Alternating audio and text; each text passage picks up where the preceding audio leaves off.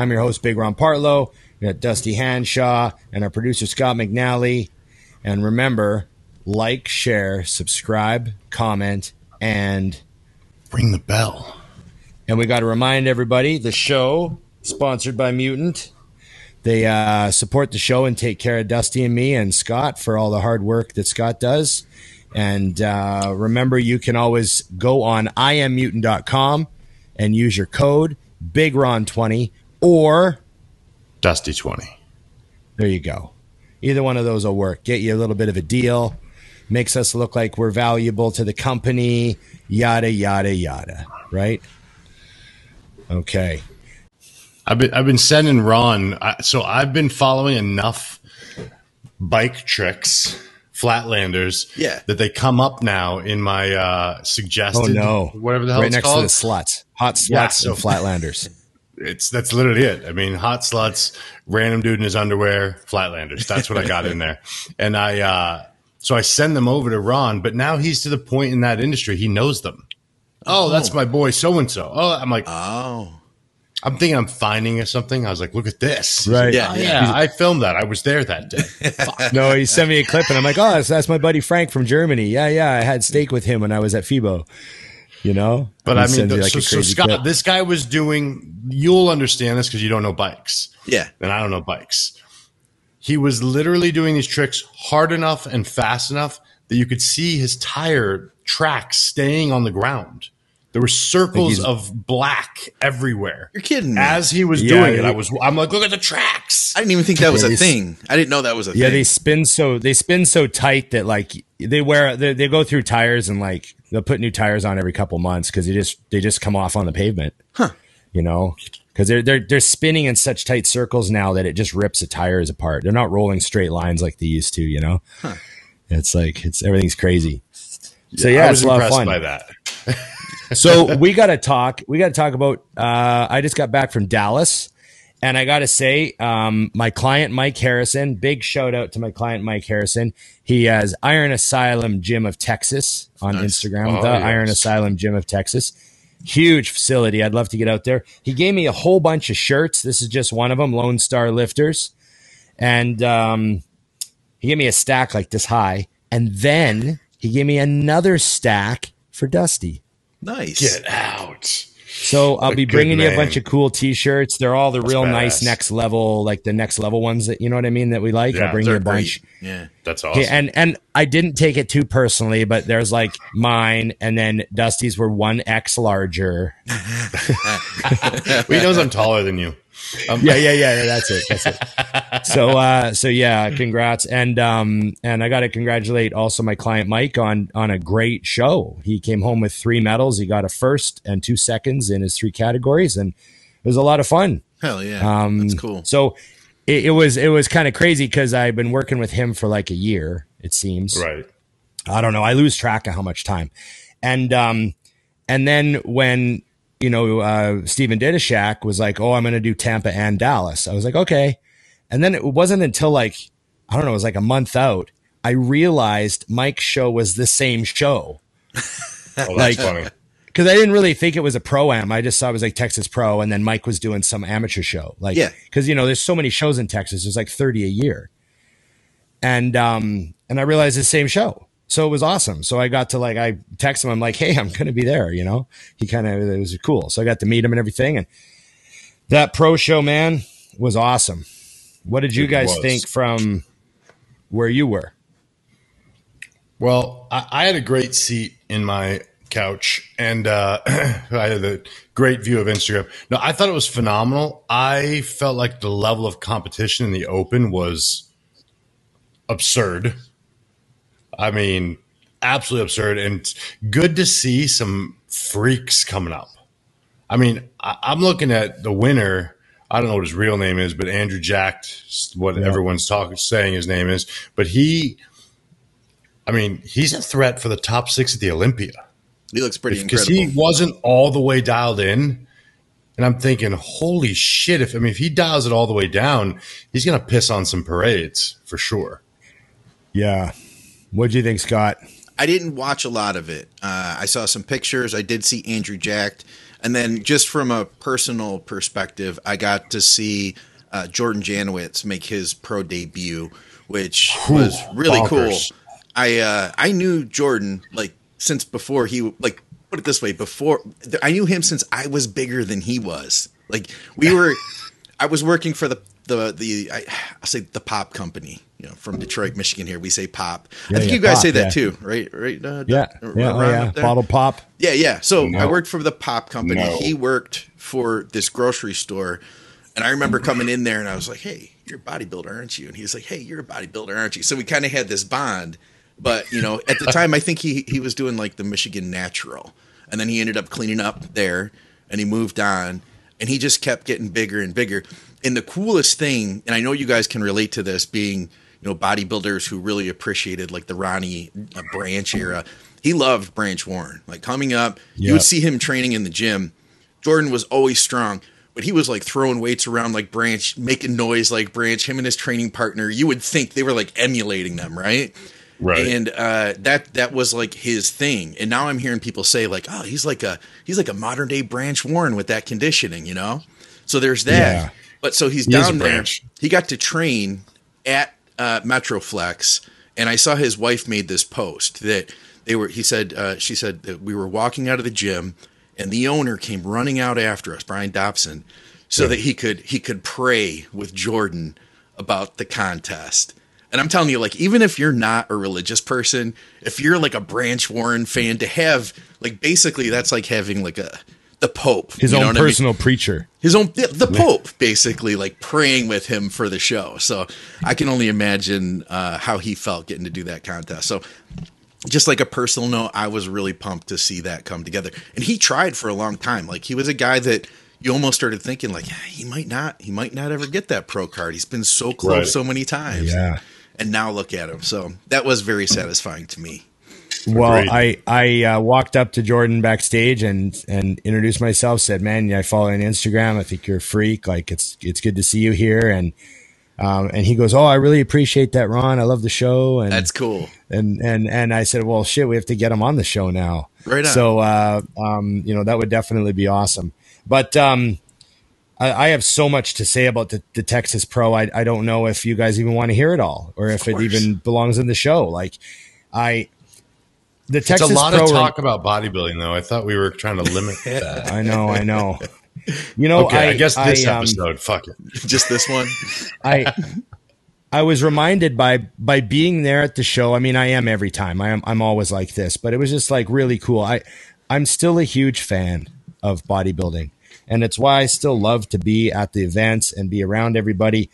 And I'm in like an ultra happy, super positive mood the entire time I'm at the show. It's just a really great place to be and all the people to be around. And the level was really crazy. The depth was crazy. It was definitely better than the Tampa show for depth in all the categories. I was helping Jaws again for Classic. Mm-hmm. So John Lee, if you guys follow Jaws, he hopped into Classic, and that was crazy. The top 10 the whole Classic class was great. Like even the top, like when they just called the top 10, and they have the guys that don't make the top 10 come out and do their like a quick pose and leave. Yeah. They're like completely striated, head to toe. Like all the guys that didn't make the top 10 are coming out and they're like fucking dry and shredded. That's cool. Maybe they just weren't structurally, classic enough or whatever. Right. But like great bodybuilders. And then the guys are actually in the top 10 come out and do their posing routines. And I'm just like, shit. Like every one of them had an awesome routine, and they were conditioned and flow, and just the level is really high. And John wound up fourth. Here he is like 5'5", 180. And then the guy who's in third is like 6 feet tall. Like it's a crazy class. That Classic class is crazy. Like when you see Ruffins next to Bumstead, it's like, man, it's this crazy class to judge. And Courage won the class. Right. Yep. And what an amazing physique Courage has, and his posing is just off the charts, next level. So you know, seeing that was really motivating, I think, for everybody. You know, everybody that saw the show, they were just, you know, motivated to be a better poser, and, you know, motivated to bring more, because that's clearly what's going on. And that, I got to say that Valentin Petrov from Bulgaria, who wound up in second, that guy's fucking great. Like, it was a great physique. And then I'm trying to find, I don't want to leave the third place guy out. Yeah, Jorge Luis Guerrero Gallegos. So he came up from Mexico. Awesome physique. Like, just he had that tall, classic guy look with the tiny, like the crazy lines and the flow and everything. Really nice physique. And the reason I want to make sure we say the top three, you guys know why. I had a couple of conversations with some guys that were like, dude, you started contest coverage and you talked about the fifth place guy, and then you talked about the fourth place guy, and then Dusty cracked a joke, and then Scott laughed, and then you cracked a joke, and then you talked about a movie. That sounds about right. That sounds like us. And I was third, and you didn't bring me up. I was waiting. I was better than those guys, and you didn't talk about me. I was better than those guys. You talked about the two guys I beat. That's how good you were, that you beat those two that we talked about. So I think it's important we give a disclaimer. Yeah. We are not the optimal source of contest coverage. There's been times we don't even have the order correct, frankly.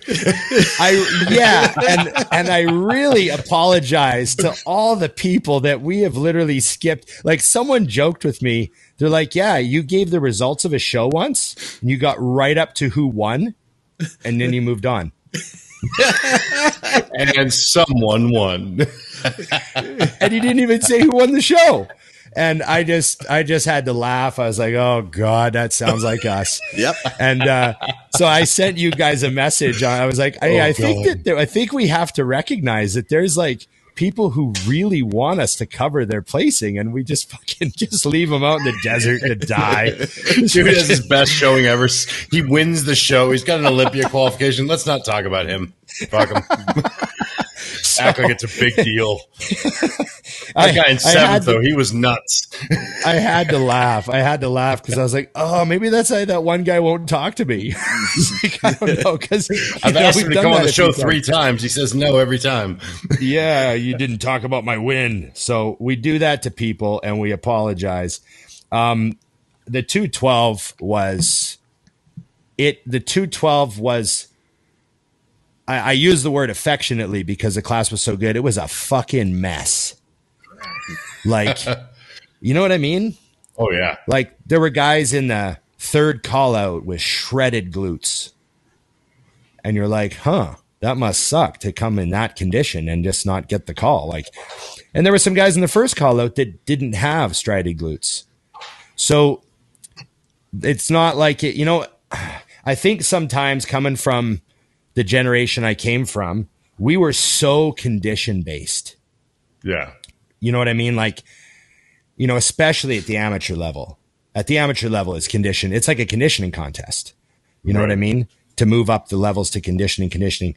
But I see with the judges now, our structure is a huge thing. There's guys that aren't really in shape, but their structure is fantastic. And they look great in the front double and that sort of thing. Yeah. And they're landing above a lot of guys that's what I thought. I thought some of the guys with structural advantages and not necessarily the best condition. But then it's confusing because then the very next guy has like shredded glutes and he's one placing behind them. Mm-hmm. Right. And then the next guy after that is like less ripped, but has beautiful flow. And you're like, this class is just tough. Like, it made me wonder if you had a different panel of judges, if there would have been like several spots juggled, you know? Probably. But that was tough. And I want to make sure we got to do the top 3 in the 212 for sure, and make sure. Leave out the second place guy though. Yeah, we'll leave out the second place guy. So of course, Jordan landed third. Jordan Janowitz was third. He was awesome. there were arguments for him to be pushing for the top 2 spots on his conditioning and his back double bicep. Okay. Those things were just, his back double bicep was like the most disgusting back double in the whole show. Back was a weak point for him for a while too. Like he's had to work to get that back to come up, which is cool to see. He's got a good back now. Yeah. But the conditioning on the back double, like from ankle to neck, was like, fibers, just fibers. So you got to hand it to him. And that probably what brought him into the top of that group. Second place was, Cody Drobot, of course. So Cody, who I've known my, his whole bodybuilding life, he came, he was a little bit, I think maybe a little bit fuller than Tampa. He might have been a little sharper in Tampa. I don't know. I wasn't there. I'm just going by pictures, but whatever. The look he brought was great. He has massive structural advantages over other people, especially from the back. When he does a back double, you think, man, that kid's shoulders are really wide and his hips are really narrow. That's the first thought that I see. Like a lot of guys have a wide lat spread, right? But when they stand relaxed, they're not that wide. Yeah. But it's like the illusion created by his physique is very, very difficult to deal with. Very difficult to deal with. And they could have easily put him in first. I was pretty tossed up as to what they were going to do regarding first and second. But Kareth Bajo, is that how you say his name? Kareth Bajo? That's what I'm going to say. But I saw him backstage. I didn't get to talk to him. He was second in Tampa, and he came to this show and won it. The shortest guy in the class, and it looks like he has a really hard time getting into 212. So it gives you an idea, like he looks like the craziest. He looks like, just deep, mature, grainy, ridiculous muscle quality. And he has good enough shape and structure. You know what I mean? Some of those really short guys, it's hard because, shape and structure is difficult when you're kind of squashed down like that. Yeah. But the muscle mass and quality was just so off the hook. So yeah. And of course I went there to help Ditto, and Ditto moved up a spot. He was 8th in Tampa. He wound up 7th here in this show. And, still easily, like we had people walking up to him after, they're like, dude, like you could have been like from 4th to 7th, 8th was just like rough. You guys were fucking awesome. And, we're pretty happy, man. What do you do? He came, the best he's ever been, 10 pounds heavier than when he turned pro, and really happy with the look. And then another thing too, like this class was like classic. Like some of the guys, I saw a couple guys backstage where I was like, holy shit, that guy's going to be a major problem. But then on stage you go, the condition's not quite there enough, and they're kind of in the back of the pack. Mm-hmm. So just beating a lot of those guys is like huge, because there's like so much muscle on that stage in the 212. And it was a really positive turnout for me. I had a great weekend, and pretty happy with it all.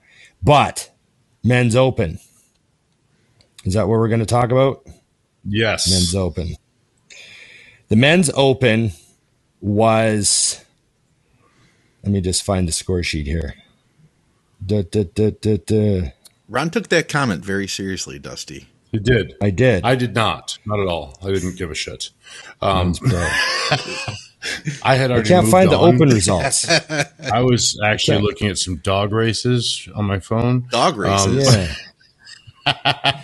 So that top 5, I was lucky. I went to the night show, so I had a backstage pass. Right. On Friday, I would walk out from backstage and I would just walk into like the little VIP section right behind the photographers, and I would just sit down and watch the show. And nobody said a word to me, and I did that all day long. Nice. And then on Saturday, like, because I thought that's what my pass was good for. I paid $150. I thought, I get to just go sit there. Yeah. Saturday, I come out and I go to sit there, and the security stops me, and he's like, "Oh, you need a VIP." And I go, "Oh, okay. I thought this was it." And he goes, "No, that's backstage pass." Yeah. And I go, oh, I sat here all day yesterday. He goes, yeah, we got in trouble because we were letting like a bunch of people sit there and you got to have VIP. And I was like, oh, no problem. So I went and I sat like, you know, in the normal seats. Yeah. And they were pretty far back. So you had to kind of watch the screen. And Will Whitman, the photographer. Yeah. Yeah. Mm-hmm. He walks by and he's like, Ron, how's it going? And I go, oh, great. And I start talking to Will and he goes, what are you doing sitting here? And I go, well, I don't really have a ticket, you know, I've got a backstage pass. So I'm just sitting here. And he goes, no. And then he goes, oh, I don't want to cause any problems. Like, you know, like I don't want to be a like, whiny asshole and everything. Yeah. And he's like, no, come with me. And he walked me up to the very front and he walked me around past security. Security doesn't stop Will Whitman. He goes wherever he wants. He walked me past security, the same security that stopped me. I'm with Will. He just, whoa. Hands off, walk me right past, takes me right in behind the photographers, and he goes, sit right here. And then he goes, I'll go tell Ben Chow where you're at, because Ben and I were kind of hanging out a bit. Yeah, yeah. And so I got to sit in the like second row of VIP for the whole night show, or the whole Saturday, like the whole finals. Awesome. Nice. Saw everything. It was fucking awesome.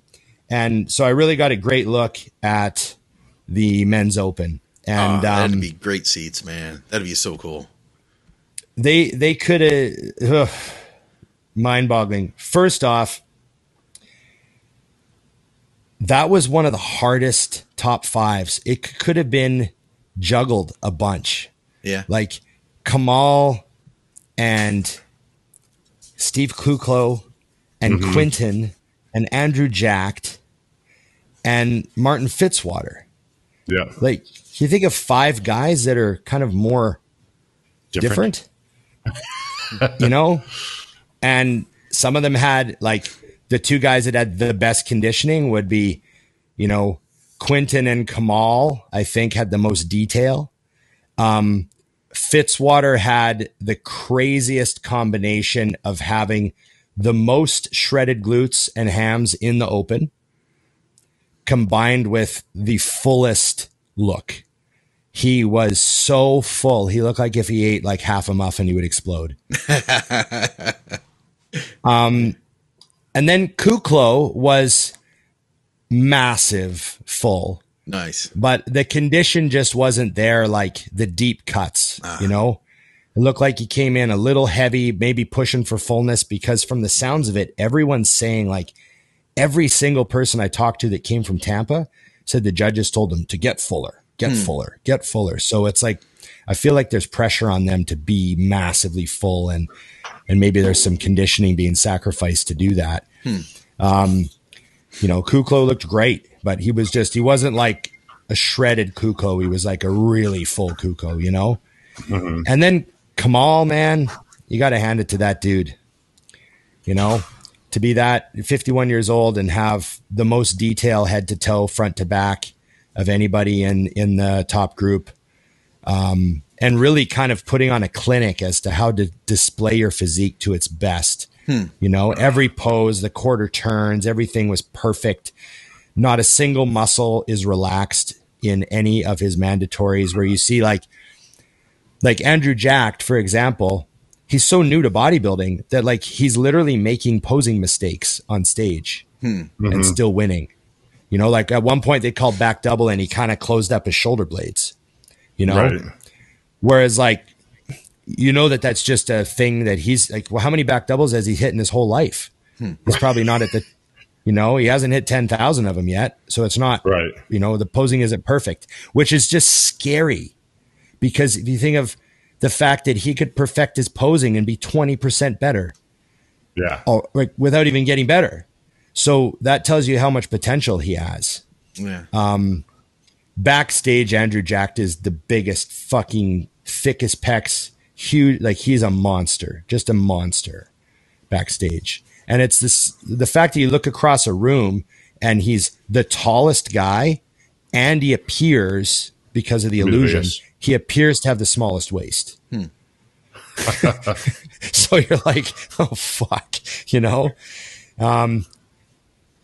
Who else in that top 5? Quinton. Well, Quinton is like Mike Van Wyck was saying, Quinton has unlimited potential ahead of him. This is just ridiculous the way he looks on stage. And The judges are telling him just get your upper body to match your legs, the chest and back thickness. That's all. But even having said that, his conditioning was far better than Steve's. And I thought that it was arguable to put him ahead of Steve because, condition can be rewarded like that, but that was like, super tight. And then Martin Fitzwater was like the shock. I know what was he, 5th last year or something like that, but just the improvements he brought, it was like, God damn, Branch and him have been killing it in the gym for a year. Cause that's like all it looked like when Fitzwater was posing. It just looked like, oh fuck, you train hard. Yeah. Like right. He's the muscle fullness, strong kid, the muscle fullness. And like I said, his physique doesn't have all the detail yet. You know what I mean? Like standing relaxed, he doesn't appear shredded. Yeah. But then when he like puts his leg forward and locks it out, his quad's completely strided. And you're like, oh God, and like the pecs look like they're just kind of full and hanging. Yeah. But then when he hits the most muscular, they stride and just rip. So he'll get more and more quality and he'll get that harder, denser look where he'll stand relaxed and look harder. That'll come with time. But the kid's in shape because the hams and glutes are like the most shredded of anyone in the open. So it was, I did not envy the judges. I talked to Aceto for a while on the phone yesterday when I was driving back from the airport, and we were like talking about the placings and stuff. And it was kind of one of those things where like I gave Aceto my opinion and he's probably going to repeat it on heavy muscle and get me in trouble. And then like 2 hours after I gave Aceto my opinion, I was like, it's kind of flip floppy, It was one of those things. I don't know. It was a great show, man. Those guys were awesome. And, the best part, just, I don't know, well, not the best part. One of the funniest parts was after the show, the MC asked Andrew Jack, you've had a little bit of, they want to hype it up, right? And he's like, a little bit of hype with Blessing, any words for Blessing? And Andrew Jack said right on the microphone, he goes, yeah, stay the fuck home. I was like, whoa. That's amazing. The whole crowd was like, whoa, it was all, great. He was laughing, but he said, yeah, stay the fuck home. And he kind of laughed. And so they totally know what they're doing. They know what they're doing. That's funny. They're selling tickets. Smart.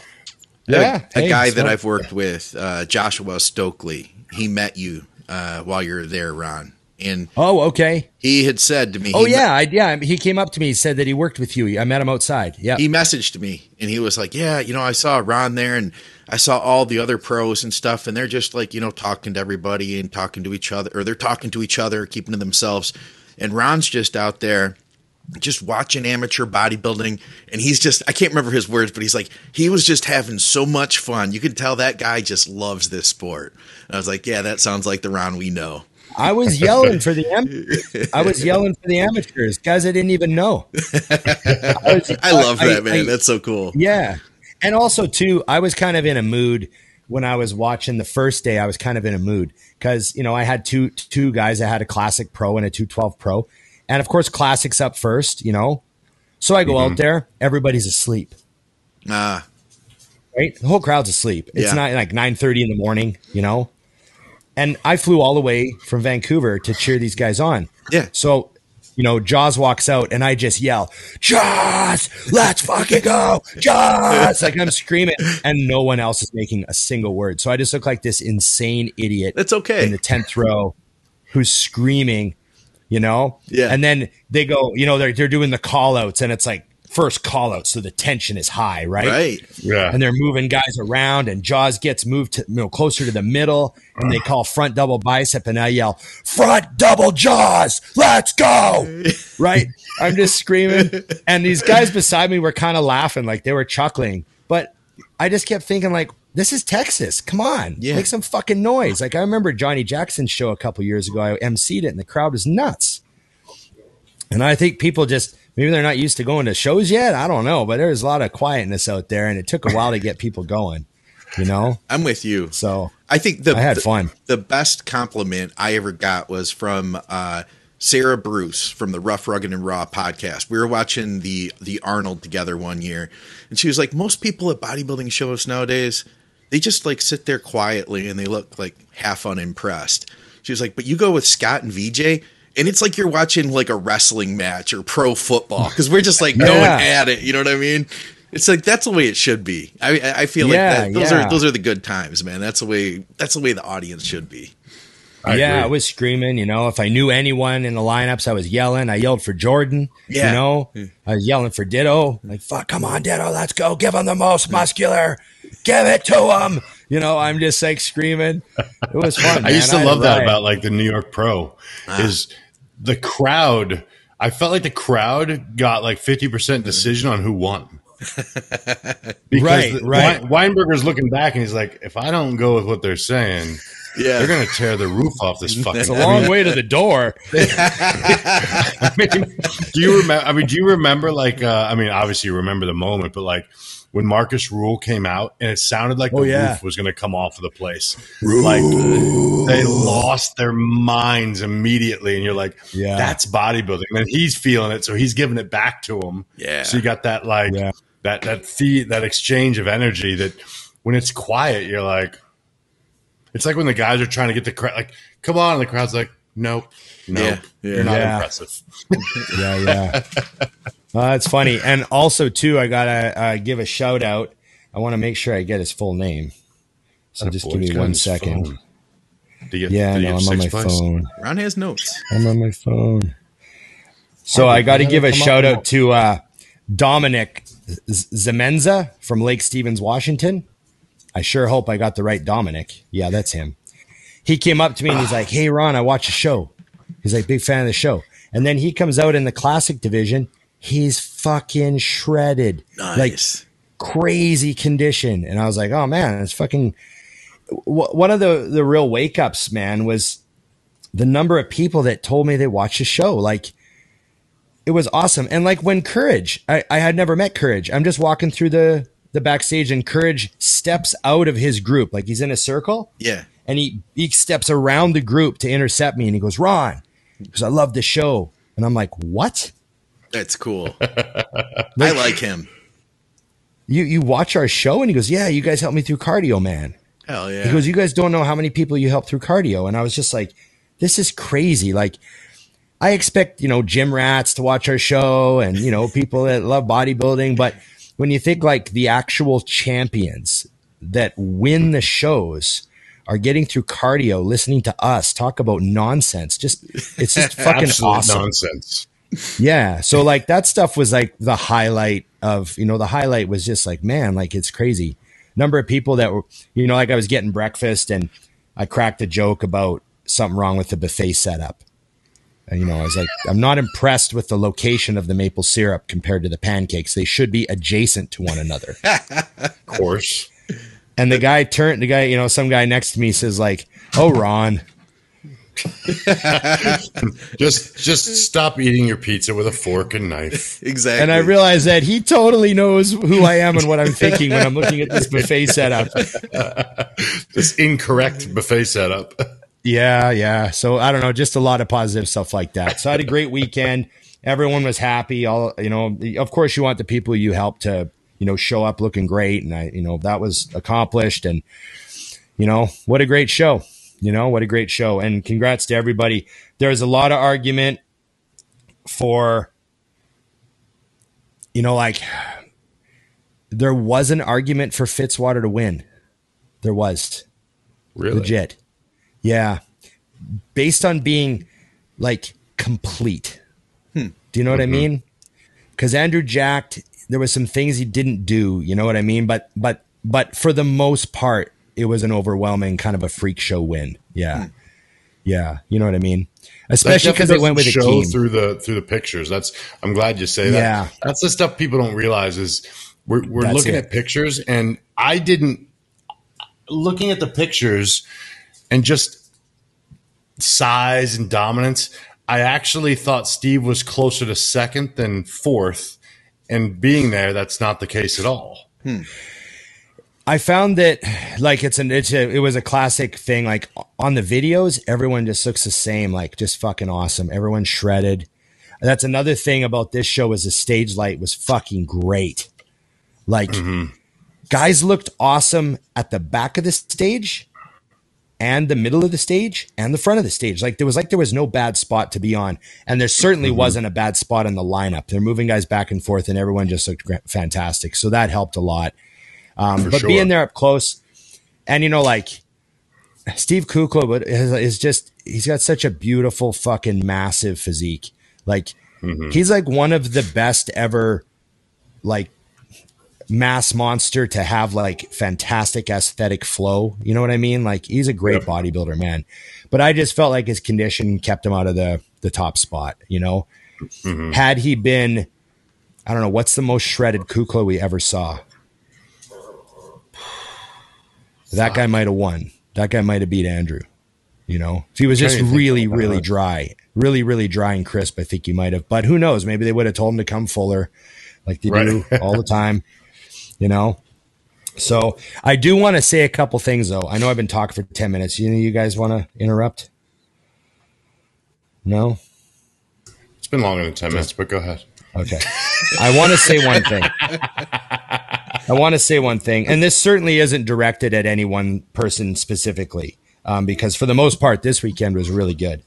But I did witness some examples of it, and it sort of needs to be reiterated occasionally just to remind people. And also, too, I was reminded that these pros actually watch our show. So maybe this can be for them. But I know that everyone wants to win. I know that you go to win. And I know that if you come away with anything less than a win, it can be a real disappointment. But try to remember you're in the business of bodybuilding.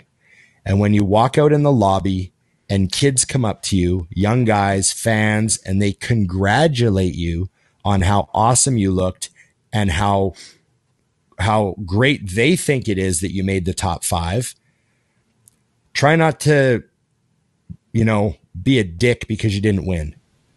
You know what I mean? Like if someone walks up to a competitor is like, holy shit, man, you looked awesome. Congratulations. And maybe we'll just say 4th.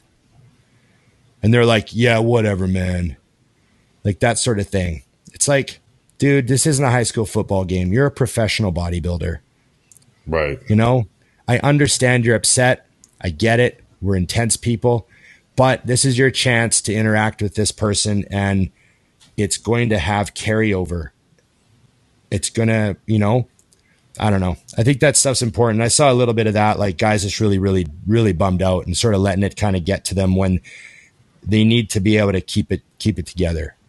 I don't know. What are your thoughts on that?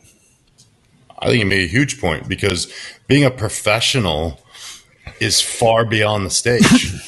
Yeah. I mean, simply put, the reason that you're still bringing in an income far above what most very good pros will ever see is because you're a professional on every level. If the only professionalism you have is the fact that you put together a good physique on stage, keep a really good job because it's going to be a very short career. So no, right. I mean, I couldn't agree more. I think that's painful. I think it's sad that people don't see that because what you said is accurate. It's, they are complimenting you on what they see. Don't get mad at him because Steve Weinberger has you in 4th and you think you should be in 1st. He's just saying you're fucking awesome. I think that's very important. Plus, remember that your fans are your fans, regardless. I mean, I've had people congratulate on horrendous showings and just say like, hey, we don't even care. You're my favorite because X, because you got Yorkies. So no, I agree with that. I think it'd be huge for guys' careers. And the other thing is, I can say this from experience. I know we've talked about this back when I was a kid. You never forget. I will never forget the guys who stopped the world for me when I was a kid and the guys who blew me off when I was a kid. I remember them both very clearly. Yeah. Absolutely. I just wanted to mention that. And that goes for the amateurs too, because you're building up. Like You know, when you blow that kid off or give him, you know, you're really short with him or whatever, the guy standing next to him could be a marketing manager for a supplement company, and he totally knows who you are. Yeah, that's a good point. And that's what this was. Like, that's what this room full of people was. Like, you are in a room full of people that all talk to each other. And people call me all the time. I'm sure it happens with Dusty all the time. I get messages from people, hey, what do you think of this guy? Like, people who work for other supplement companies message me. Like, hey, have you ever met this guy? What's he like? And I think, wow, I don't want to, like, this guy's kind of a dick, but I don't want to sink him. So I'll just say, oh, I don't really know him that well, you know, or whatever. I go with he's kind of a dick.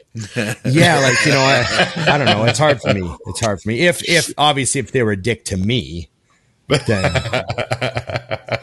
But yeah, it's guys got to remember. They got to remember. Like, I get that you're upset. Like in 2012, I'll never forget this. In 2012, I got second to Antoine. Very, very disappointing loss. Very, very disappointing. I was like gutted. I walked out into the lobby. And Mutant had a booth there, right? So I walked out into the lobby. The show's over. Super heavyweights are the last. It's over, right? Everyone's kind of leaving. They're mulling around. And I stood at the Mutant booth for 45 minutes and took pictures with people.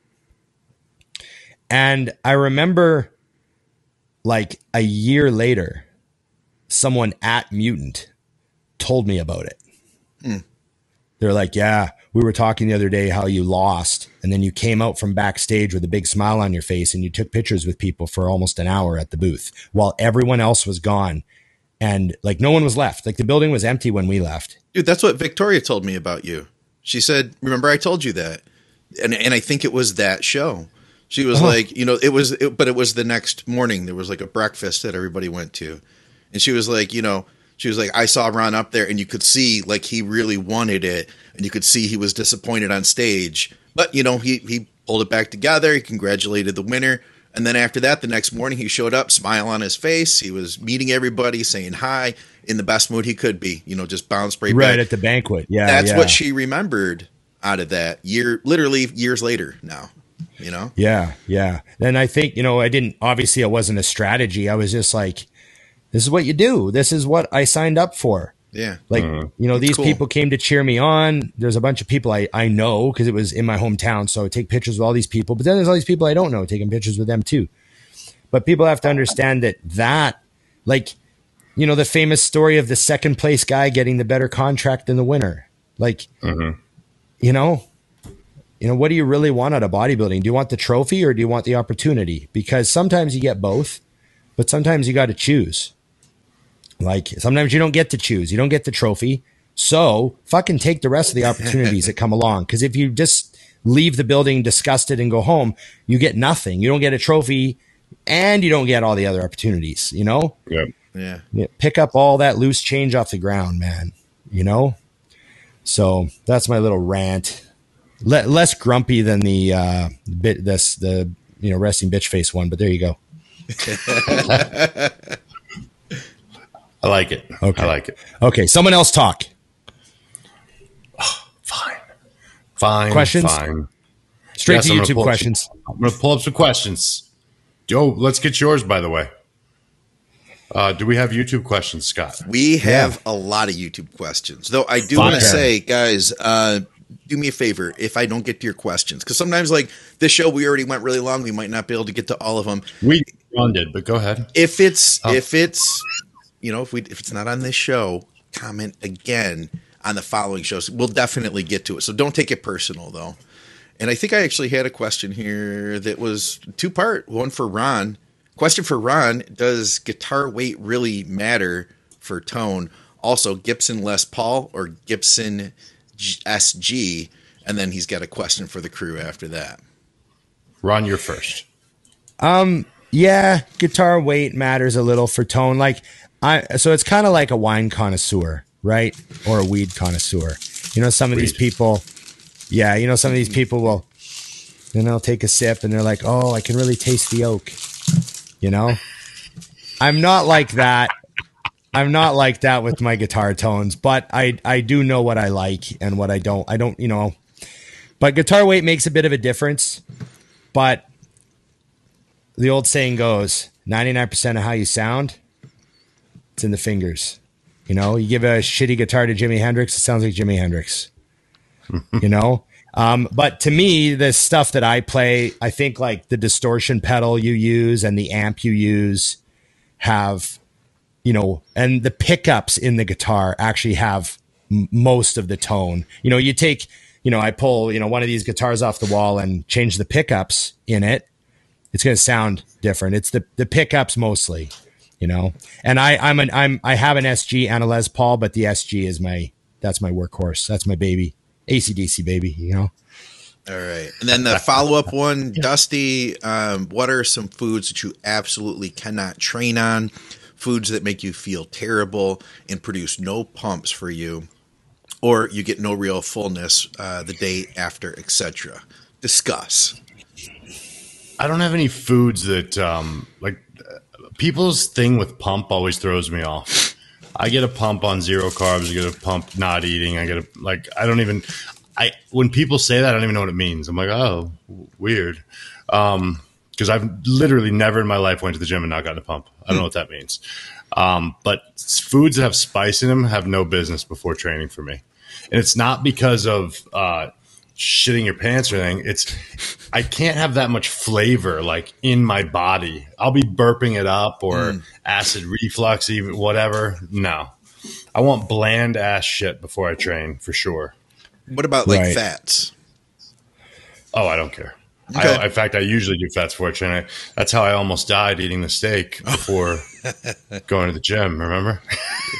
Fun fact. Yeah, I love flank before I train. I like something because I eat 2 hours before I train.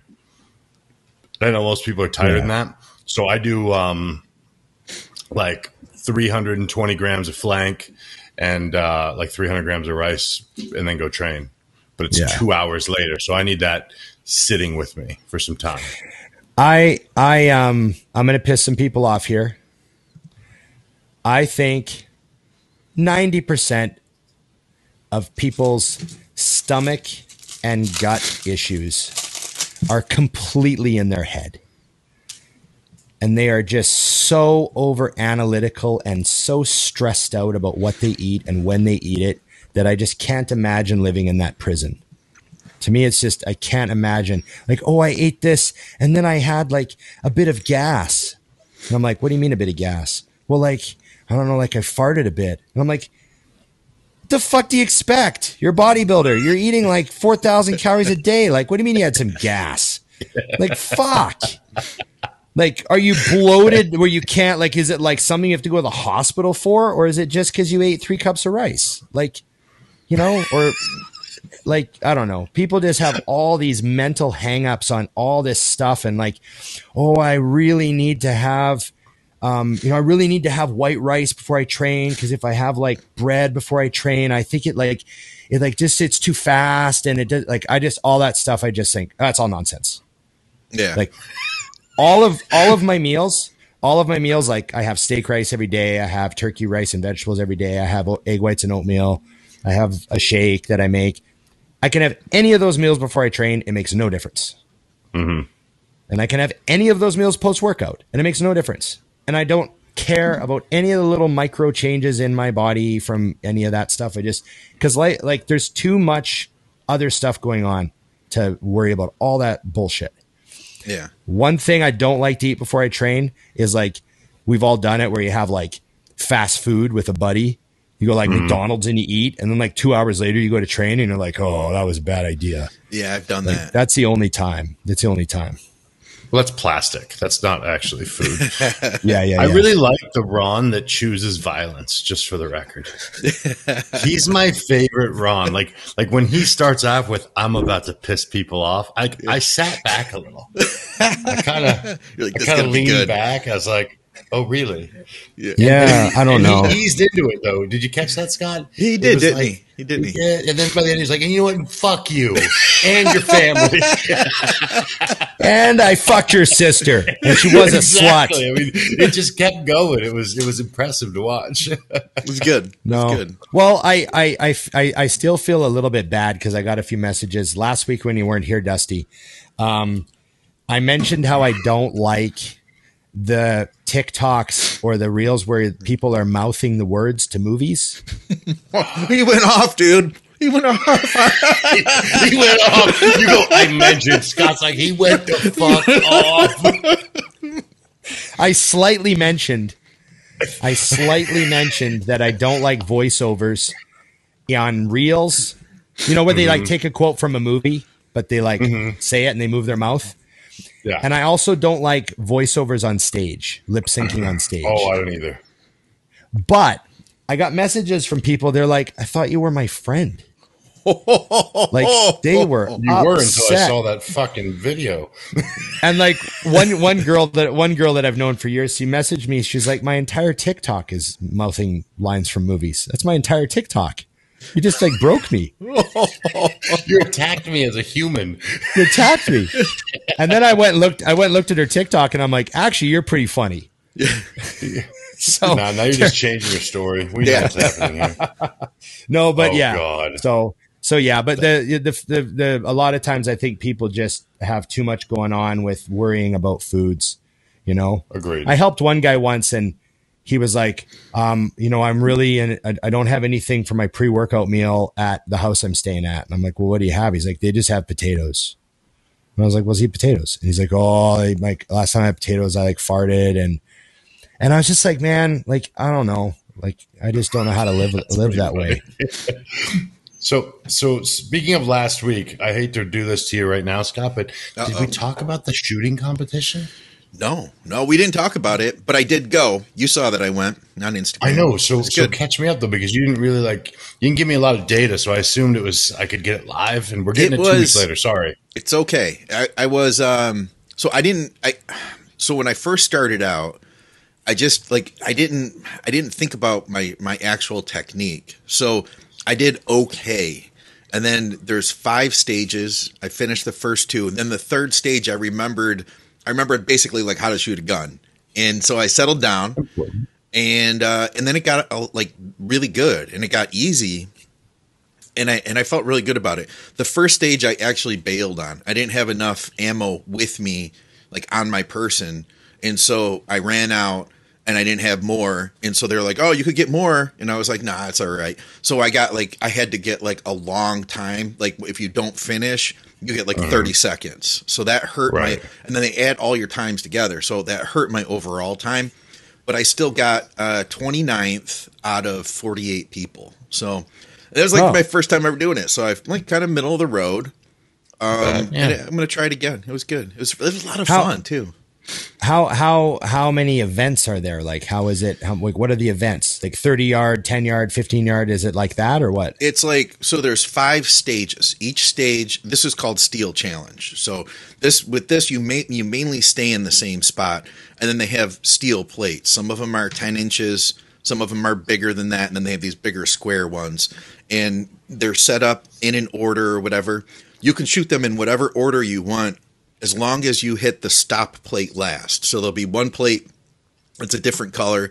And people come up with technique like start left to right or go left in and then right in and then hit the stop one last. So it's just a matter of speed. So, the timer, you draw, you get on target, shoot, stop. And they're set up in different patterns on each stage. So you shoot each stage 5 times. And it was 3 hours, which was nice too. So it wasn't like an all day thing.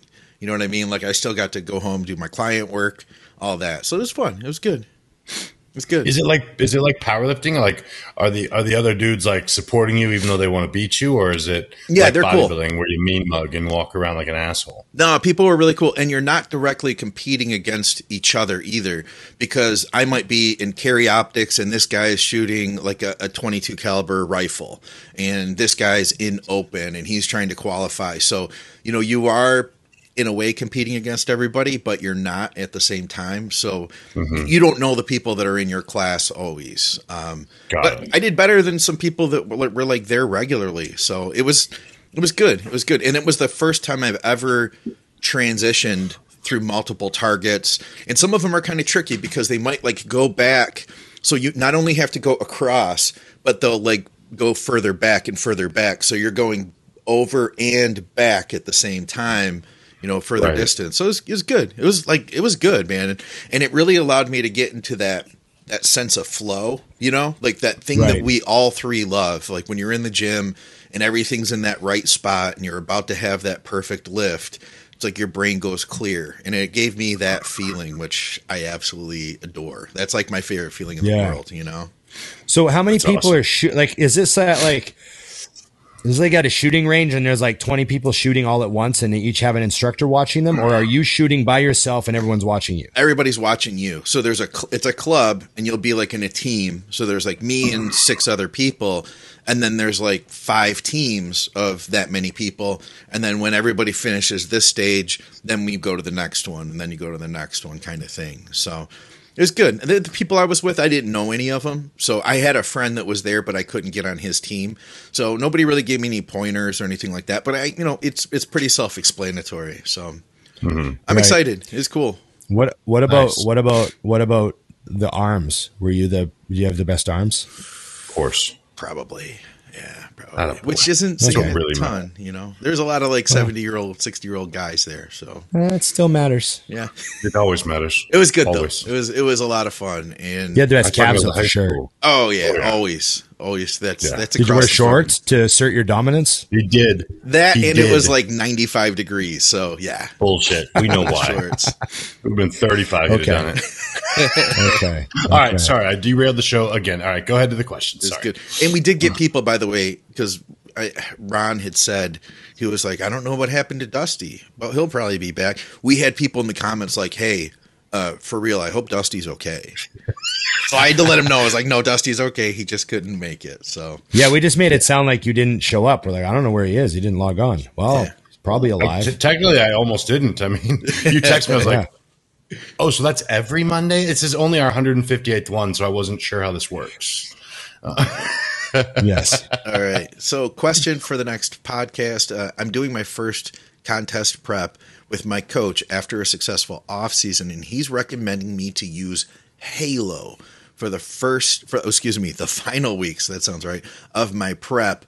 I have never used it or really looked into it because I always assumed it was used more in powerlifting. Any experience with Halo in prep?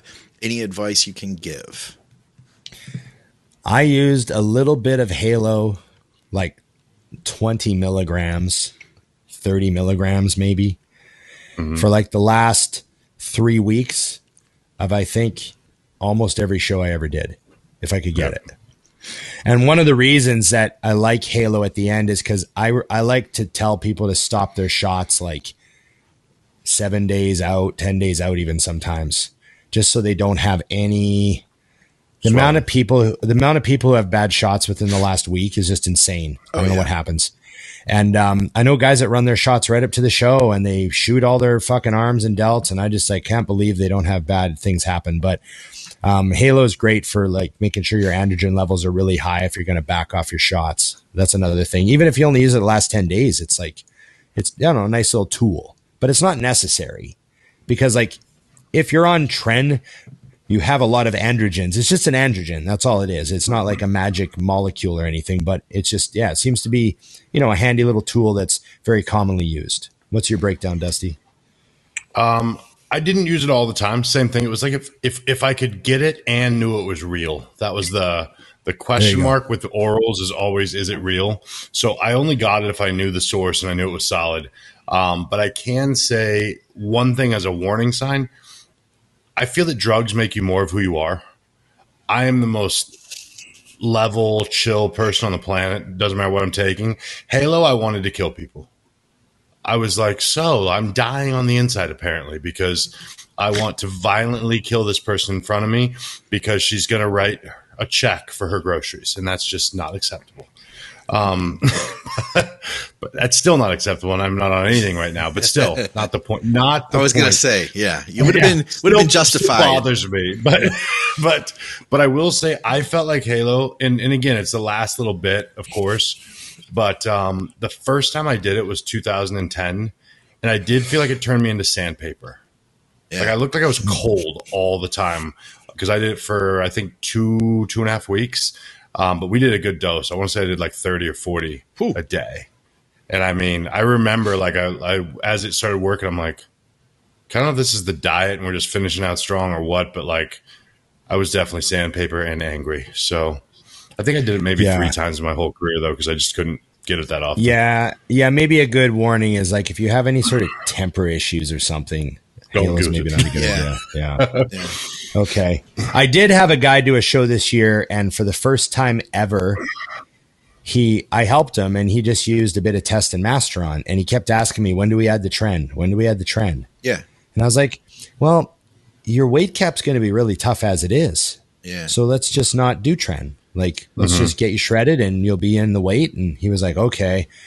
And then after the show, he told me, he's like, that was the best experience ever not using tren. Huh. Yeah. He was like, I had like no problems the last month for the show. I just slept, felt fine, didn't argue with my wife. Yeah. Competed.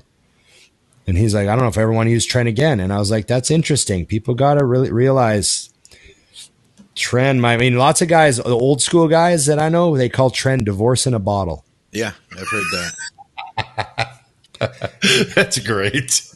We recently had gotten asked that too. Do you need tren for it's a very expensive bottle then. You wind up fucking something or breaking something or, Yeah.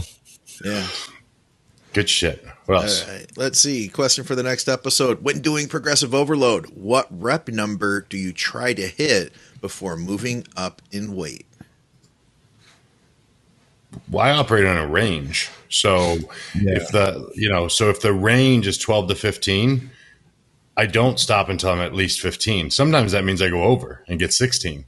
I do not understand people that make a rep range like 12 to 15, they get 13 and they're going up. I'm like, well, then odds are you're going to get 11 or 10. Like, I don't ever want to choose a weight that I'm not within range on. Yeah. You know, especially like the heavy sets, like 6 to 8 reps. Chances are I'd much rather see you hit 10 on accident than hit 3. And guys do that. They're like, oh, we got 3. I'm like, what the fuck were you doing handling that weight? Yeah. I could have told you before you started you weren't getting, 6. Jesus. So high end of rep range for sure is my answer. All right. I agree. Ron's got me angry now. I'm just like yelling at nothing. Fuck, Ron. All right. Since you agree, I shall move on to the next one. Andy says, oh, wait. Oh, no. Yeah. What's the upper limit of heavy as far as music that Ron likes? I thought that was a good one for Ron. That is a good one. I'm curious. Well, I've said this before. The band that I was like a real true fan of, where I like had every album, went to see them live, knew every word to every song, learned a bunch of riffs. The heaviest band that I was ever really into was Pantera. They're like that power groove metal. I say they're the greatest metal band of the 90s without a doubt. And Dimebag is on my, Mount Rushmore of guitar players. So I would say Pantera. But I've had people send me stuff. They're like, hey, is this too heavy for you? And it was like Kill Switch Engage or, Five Finger Death Punch and stuff like that. I'm like, no, that stuff's not too heavy for me at all. Yeah. Some of the new metal's a little too studio. Like it's a little too, I don't know, a little too perfect for me. I like my metal a little rough around the edges. But yeah, I mean, I like some of that stuff. I'm not into like the hyper technical, like Gojira or Meshuggah or any of that, like really, really complicated, like symphonic metal. I'm not really into that stuff. What about like Hatebreed? Yeah, there's some Hatebreed stuff I can take. Yeah, we got some on the playlist at the gym. Yeah, Hatebreed. Yeah. There's a lot of like pretty heavy bands that I think, it's fucking pretty cool. And I've seen a lot of bands in concert that were heavy that were really awesome. Like, I saw a band called Soulfly. It's the guy from Yeah. Sepultura. He started Soulfly, and I saw them a couple times, and they were awesome. And then like there's some other heavy music. Like, have you ever seen Ministry? Oh yeah. I saw Ministry. Like saw them that's live? dark. Yeah, I've seen Ministry twice. dark.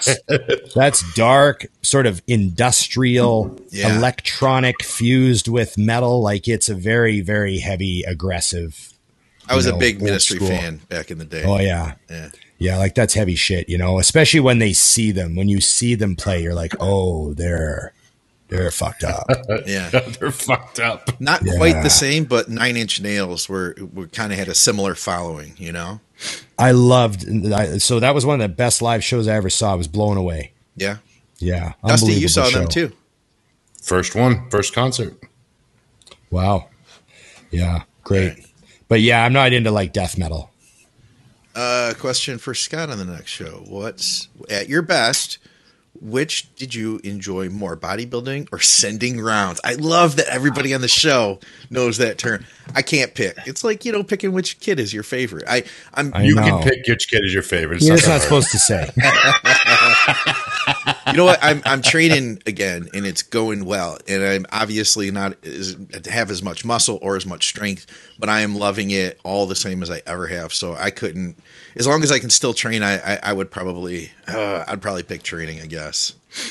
Yeah, training's I got the health aspect to it, Yeah. as well. Yeah.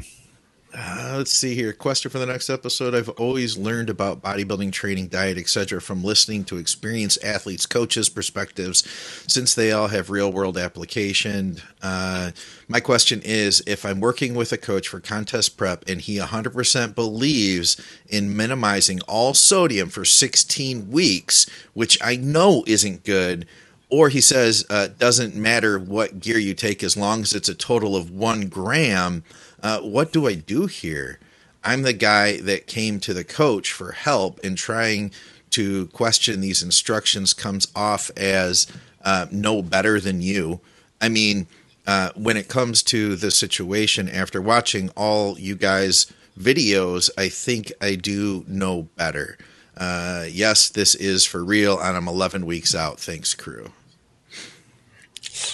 Dusty at dustyhanshaw.com. Send me the email. You're currently 10 weeks out. I can still get you ready.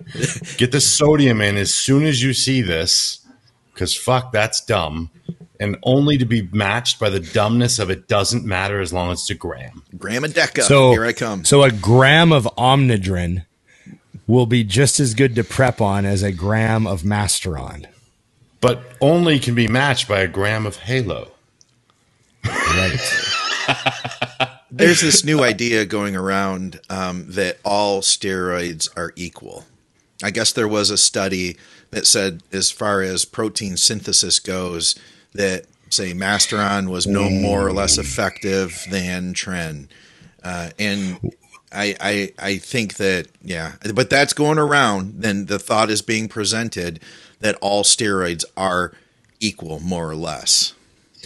Yeah, well, some of them cause water retention through aromatization, and some of them do not. Some of them cause crazy cholesterol problems on blood Yeah, panels. just take a and some gram of them do EQ not. for a long period of time. That'll be fun.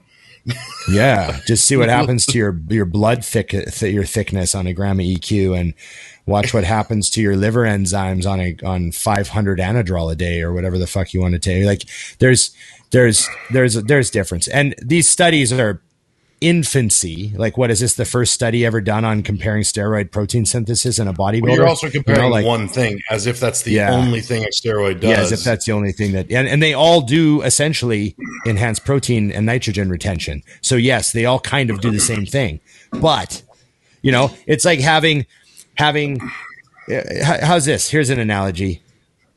You can get any guitar player you want that's good. They all do the same thing, but who do you want to tour with and live in the van with and eat with Right. and hang out with? Right? There might be 20 guys that all play guitar just as good, but there's a lot of other things going on in that band. Yeah. It's a perfect example. I mean, all kidding aside, I really would step away from a coach that thinks that, though, because these are two things that are very important, and or just do ignore those things if the diet is correct. But I mean, I don't ever suggest people ignore their coaches, either work with them or don't, because you can't give someone the credit or discredit them if you don't do what they say. Yeah. You know, so, but I really would, because that's just, and those are two things that to me aren't even debatable. Like, that's just wrong. Sorry. Yeah. There's always the option of doing your own prep. Mm-hmm. Yeah, there is that. Like I did a bunch of times. I did really good at it too. You know, I actually just had a client that I told him to do that because he had a lot. It wasn't a bad thing. He had a lot of information. I don't even want to say he was resisting. He was just asking questions. And I said, look, man, I'm not mad, but I think you should take this alone, because the things you're asking are great questions, and it's a great way to find out what your body does experimenting with them. But why would you want to experiment and pay me to do it? Because I'm not experimenting. I know what will work, but I'm not saying it's the only way. Yeah. Yes, that's a great point. Well, how come you have me eating oatmeal? Well, because that's what you were eating off season, and you clearly like oatmeal. So I kept it on your plan. Like, if you're tired of it, let me know. We can swap it out. Like, there's no magic. Like, you know what I mean? People get like that. Yeah. Well, why? Yeah. Well, that's what you were doing. That's what we're doing. I do it because it's easy. Like, when I write diets, I almost write them exclusively with rice outside of breakfast, because that's what I eat, because it's easy and I'm lazy. Yeah. And I never get tired of eating jasmine rice. And people are like, God, I'm so bored of jasmine rice. I'm like, oh, fuck, I'm sorry. Yeah. What would you like? And, also just to minimize complaining and any gut issues, white rice is what they use on all those inflammatory diets to help people out. So if you just put people on white rice, you're going to minimize any like those other random things that people complain about when they're eating lots of food, Yeah. So, yeah. All right. I got one more here. Question for the next episode, Ron.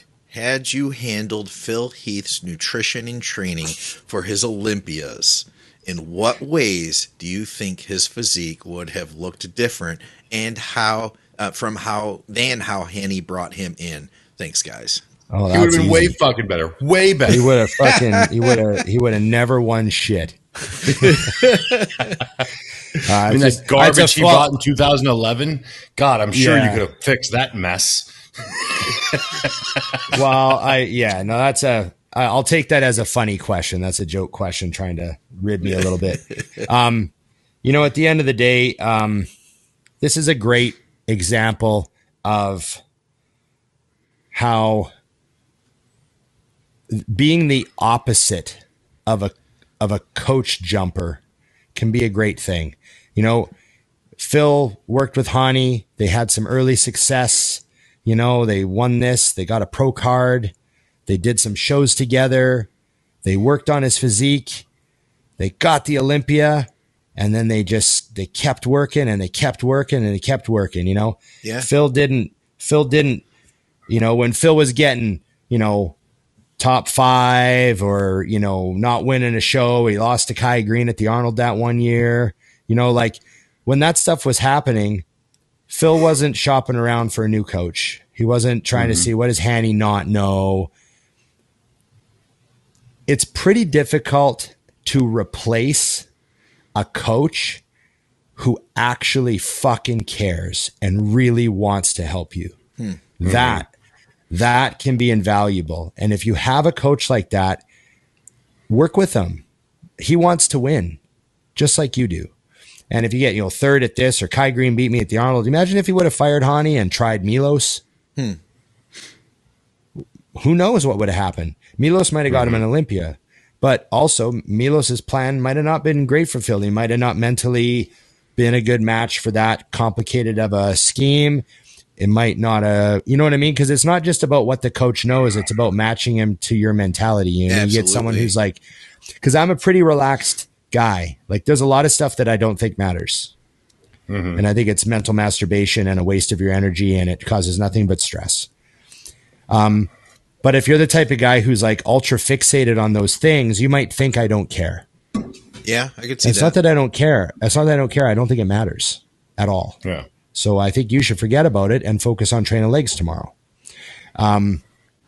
So finding someone that matches and cares, that's invaluable. And that's what Hani and Phil is. That's just a great example of them just, believing in each other and working together. And, I still see like a lot of coach jumping, and it's not bad to switch coaches. Don't get me wrong. You could have gone through 4 coaches in 4 years and you're not necessarily a coach jumper. There could be legitimate reasons for you switching coaches. But some people are coach jumping and they're looking for a miracle, right? They're like, oh, I was 10th with this coach and I was 7th with this coach. And then I was 10th with this coach. So the 7th place coach was a better coach. Yeah. It's like, no, you were leaner that year. You started leaner. You had an easier prep. You didn't have money problems. And the lineup was a bit better or a bit weaker. Yeah. Like your placing can't dictate how good the coach was. And I see people kind of like looking for the solution, like, oh, to get into the top 5, I need another coach. It's like, no, to get into the top 5, you need bigger pecs and you need to put an inch on your legs. Yeah. So I don't know. I definitely wouldn't have made Phil Heath better. Let's just say that. Phil's Phil. I'll treat that as a comic question to get us to talk about it. Yeah. All right. We might have had more, but that was all I found. So, guys, if I missed your question, if you want to put it in the next episode, I'd be happy to take it for next time. Bring it to the guys. Perfect. What do you got, Dusty? You got some questions? Let's see. Yeah, I do. I want to say I should have been kicking through them here. Bum, bum, bum. I feel like I've talked way too much, so I need one of you to do a rant. I'm so relaxed because you've taken that off of me. It's very I'm nice. self-conscious about my verbal percentage on this episode. It happens. Oh God. Oh, this is a good 'cause I was question. talking actually, about for Dallas, Scott. right? This is a good question for Scott. Just getting over COVID, about 2.5 weeks, lost 20 pounds, about 60-70% now as far as how he's feeling.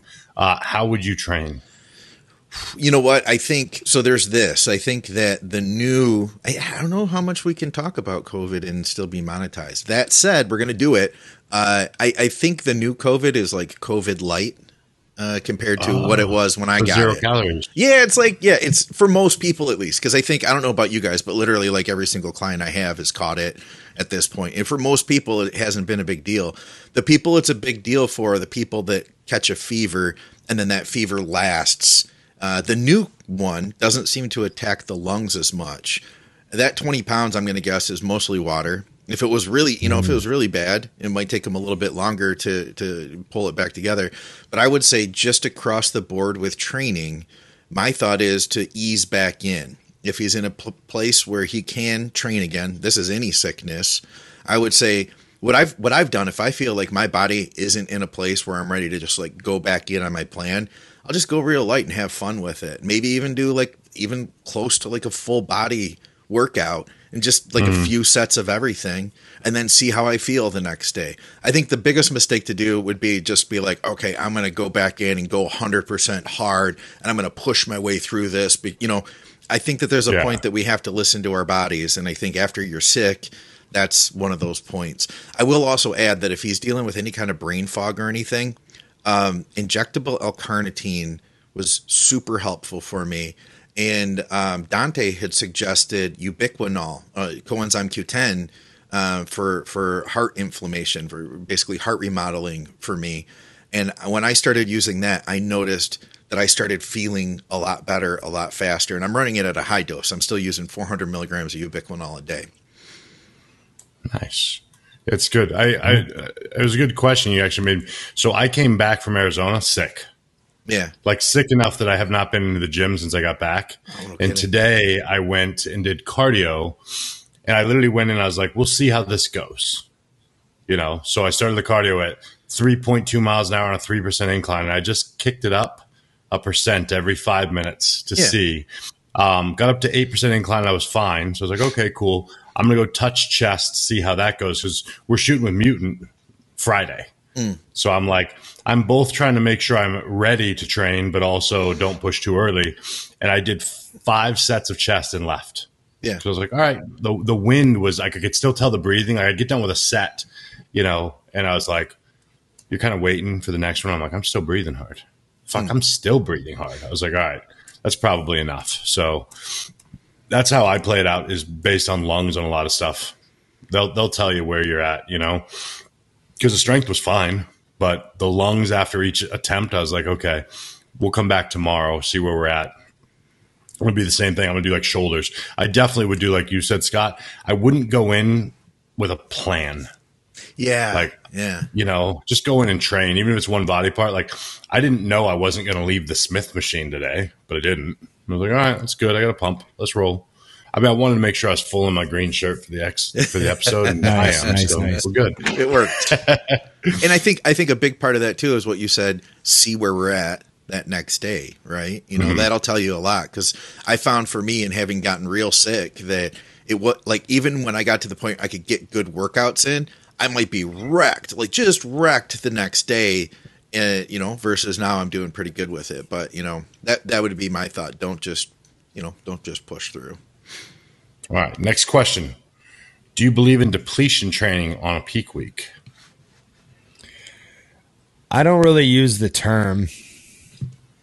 I don't use that term. I don't use that term ever. I tell people to train pretty normally.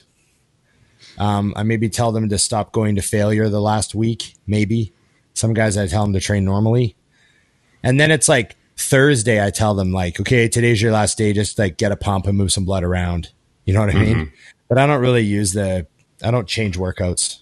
Whatever, put the muscle there, keep it there. Try to keep loading things so that they don't leave your body. You got to load the muscle so it stays. And I just back off on like the tear down, you know, like, you know, going in and smashing stuff. I just say, okay, like you're a week out now. Let's just like kiss failure on a couple sets and just you know, get some good. But I think it's still important to like keep your training pretty normal. I don't like changing a bunch of stuff. You know, the only time I would tell someone, for example, Jaws, when he went up after the Van Pro, he ate himself up to 192 by Monday. And then he wanted to do Chicago on Friday. And he had to lose 12 pounds. So for him, I was like, okay, let's pump more volume, like do extra sets. Like you gotta burn like calories. Yeah. Yeah, you got to burn all this glycogen off. Like, but I don't normally do that with people. Yeah. I might. I think it varies for me though. And I don't call it. I might call it a depletion workout, but my goal is just basically to maybe not have somebody pushing as hard. You know, right? Something like that. There we go. Do you think I should train when I don't feel it? Just don't feel the gym at all these days.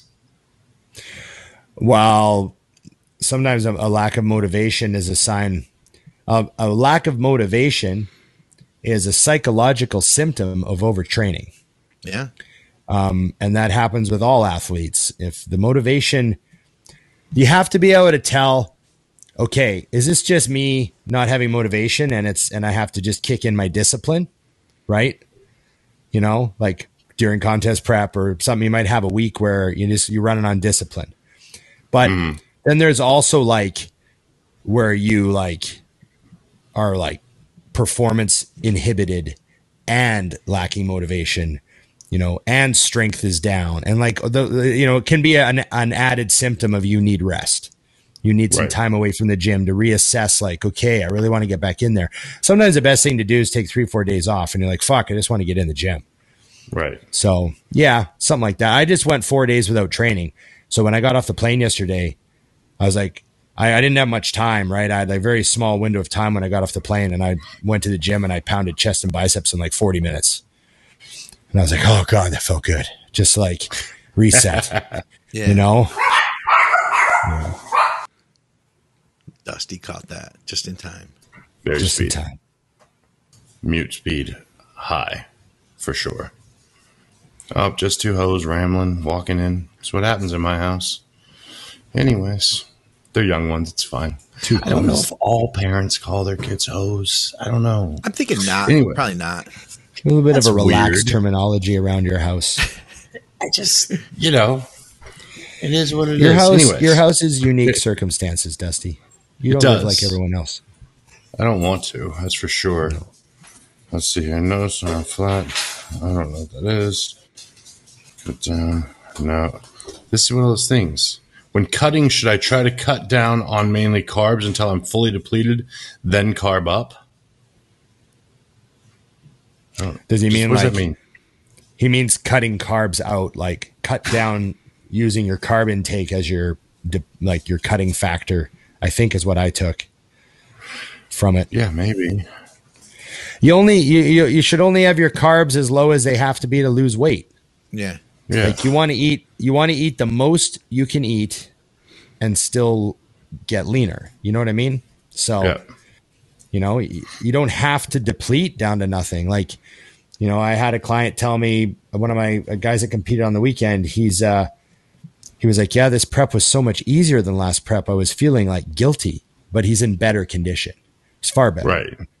And he's like, you know, like last year was miserable. And this year, I think the lowest I went was 100 grams of carbs for like a few days. Right. And I was like, yeah, you got more muscle. You're bigger. You know, you started leaner. You know, preps aren't always progressively worse. True. You know? Sometimes that is a mind screw, though. I've had that before too, where you're like, you ignore the pictures, even though you see them. It's like I shouldn't be eating this much. Yeah, why am I not hating life currently? That's not good. Yeah. It can't be good. The other guy's got to be hating life more than me. Yeah. All right, we got one more that I thought was good, and I answered it already. But I want to see what I literally, you know, I put these question boxes up, and the plan is to answer them later. And this one I answered immediately because it's just something that's bothering my soul currently. How to know when the body needs a refeed / a maintenance break while cutting?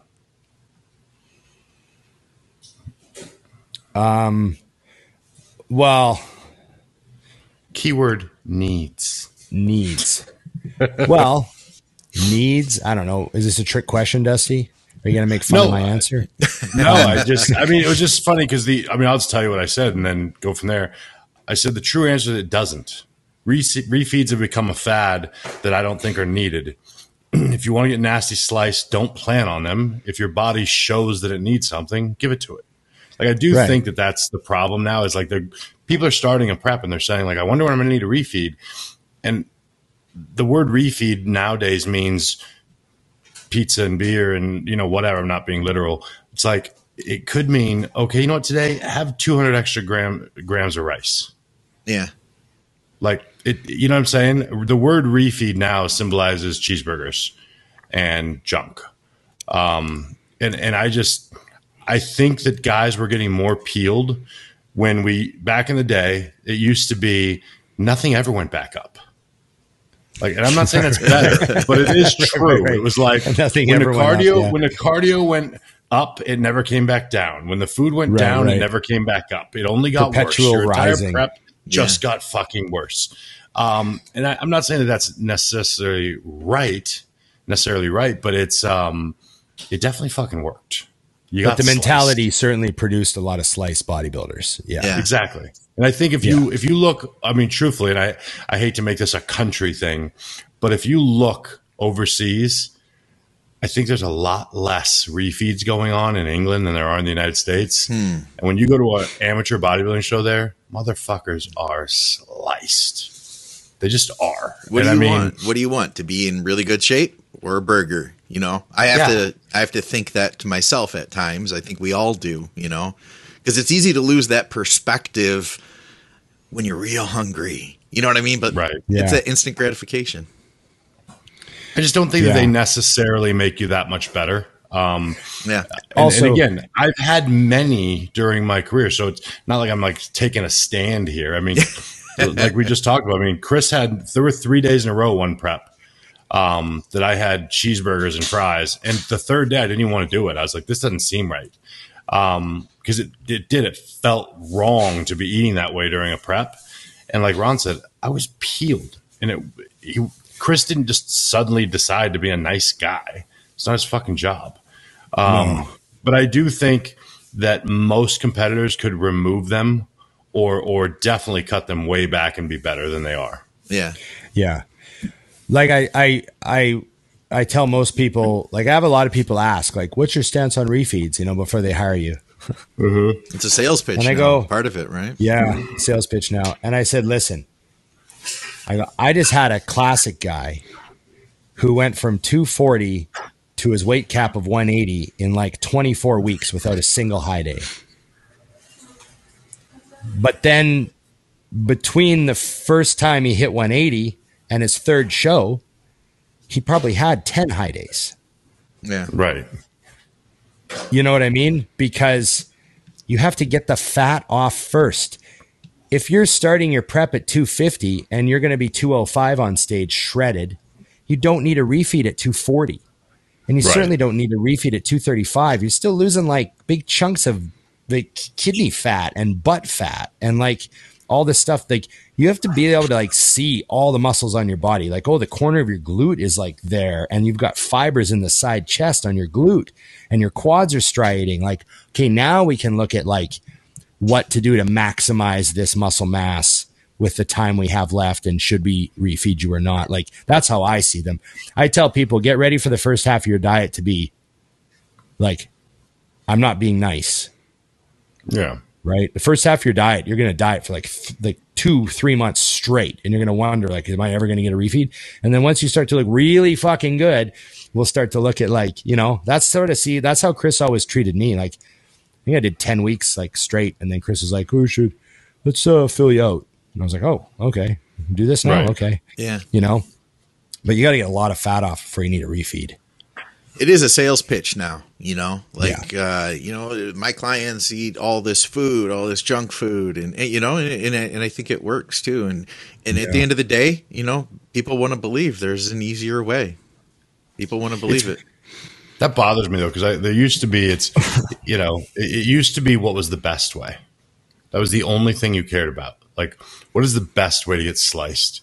And now there's stands against it. Yeah. You don't have to do all that. I'm like, right. But is your way better? Because if you're not telling me it's better, I don't give a shit. Like if you know, white fish and green beans gets me in a better contest shape, it's fucking 12 weeks. I'm down. I can do anything for 12 weeks. Yeah. I've always said that 12 weeks is nothing. There's two types of people. I've always said that there's the people who will ask, what more can I do? And the people who ask, what more can I get away with? Right. Yes. That's great. That's a good quote, Scott. Thank you. Make that into a meme or something, you know. Let's finish on that. With me like on a mountain, like looking over. Yeah. Let's leave everybody to dwell on the philosophical proposition of that question. Which competitor are you? What more can I do, or what more can I get away with? Okay. Wow. I'm a retired one. You're retired. I love it. Okay, we'll end it. That's enough of us talking. Hey, well, enough of me talking. Just like that. Just cut it right there, Scott. They hate when we do that. That sounds good. Let's do that. Okay. Thanks, everybody. Remember, like, share, subscribe, comment. Ring the bell. And remember, ask questions. Yeah, ring the bell and ask questions. And remember, Mutant is supporting the show. IamMutant.com. Go check it out. It's a North American code you can use. Big Ron 20. Dusty 20. And Dusty 20. So enter either one of those codes.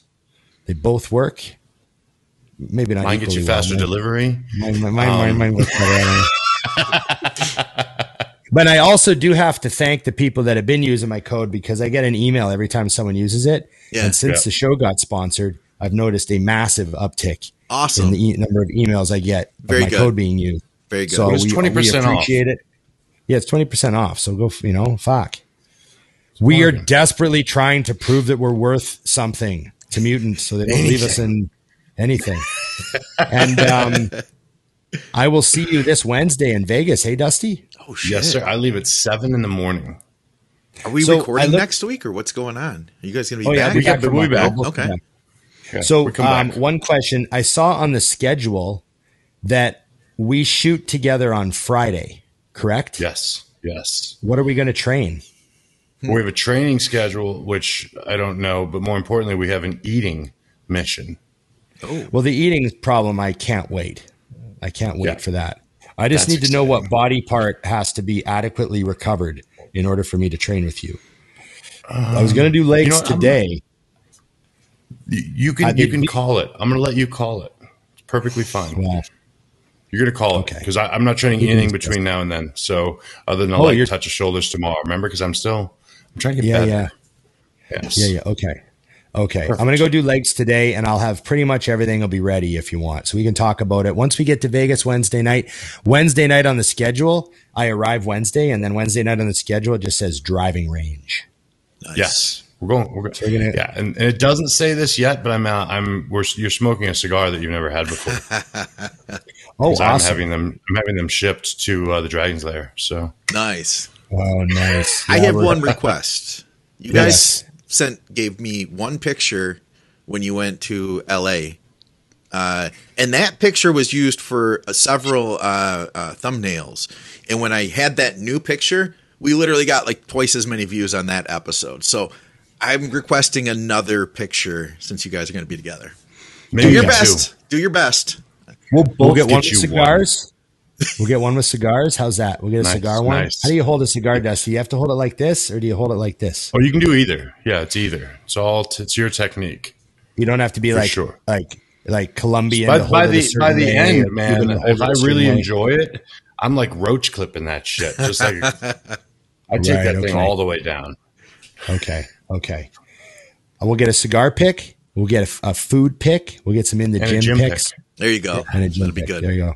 Perfect. Okay. So Wednesday to Saturday, me and Dusty, Jamie the Giant, Nice. Andrea Yeah. Shaw. We got a bunch of people joining us, and our new, still kind of secret, signed athlete who's Ooh. going to be our big announcement. Nice. Once we Yeah, get this to Vegas. individual's been secretly signed for like a month, so it's a little crazy. Yeah, they just Holy haven't shit. used them yet because they wanted to get some real nice graphics done and like do it right. So we can't wait to announce that guy. He's going to be a great part of the Mutant team, and Dusty and I are going to love having him around. So Thanks for having me, guys. I really appreciate it. very excited. Oh, Very I excited. let the cat out of the bag. Okay. Thanks, everybody. And remember, it's just bodybuilding.